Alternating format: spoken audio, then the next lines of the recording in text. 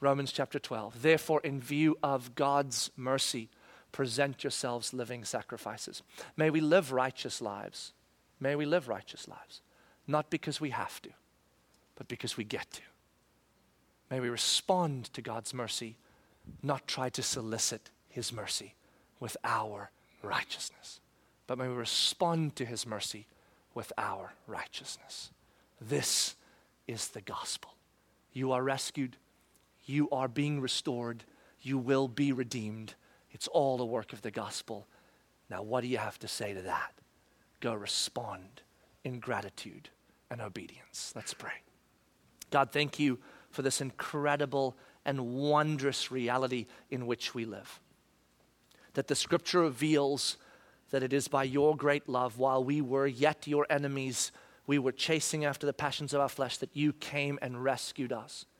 The scripture says, how much more now that you've rescued us, will you not continue to work in us, to complete in us what must be done? And the scripture says, and if you have rescued us and are completing in us what needs to be done, how much more will you not guard our inheritance in the future for us?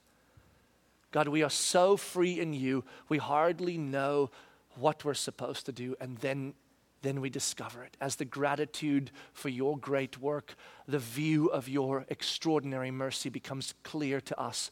Inside of us deeply, it is stirred, and we begin to sense how you designed us. That when we see your mercy, we are moved fully and completely to respond in obedience. May our obedience never be a solicitation of your love, but may it always be a response to your love.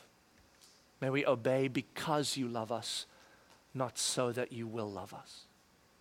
And may you use us as you see fit mightily in the lives we live. Thank you for our freedom. May we never allow the enemy to steal it from us.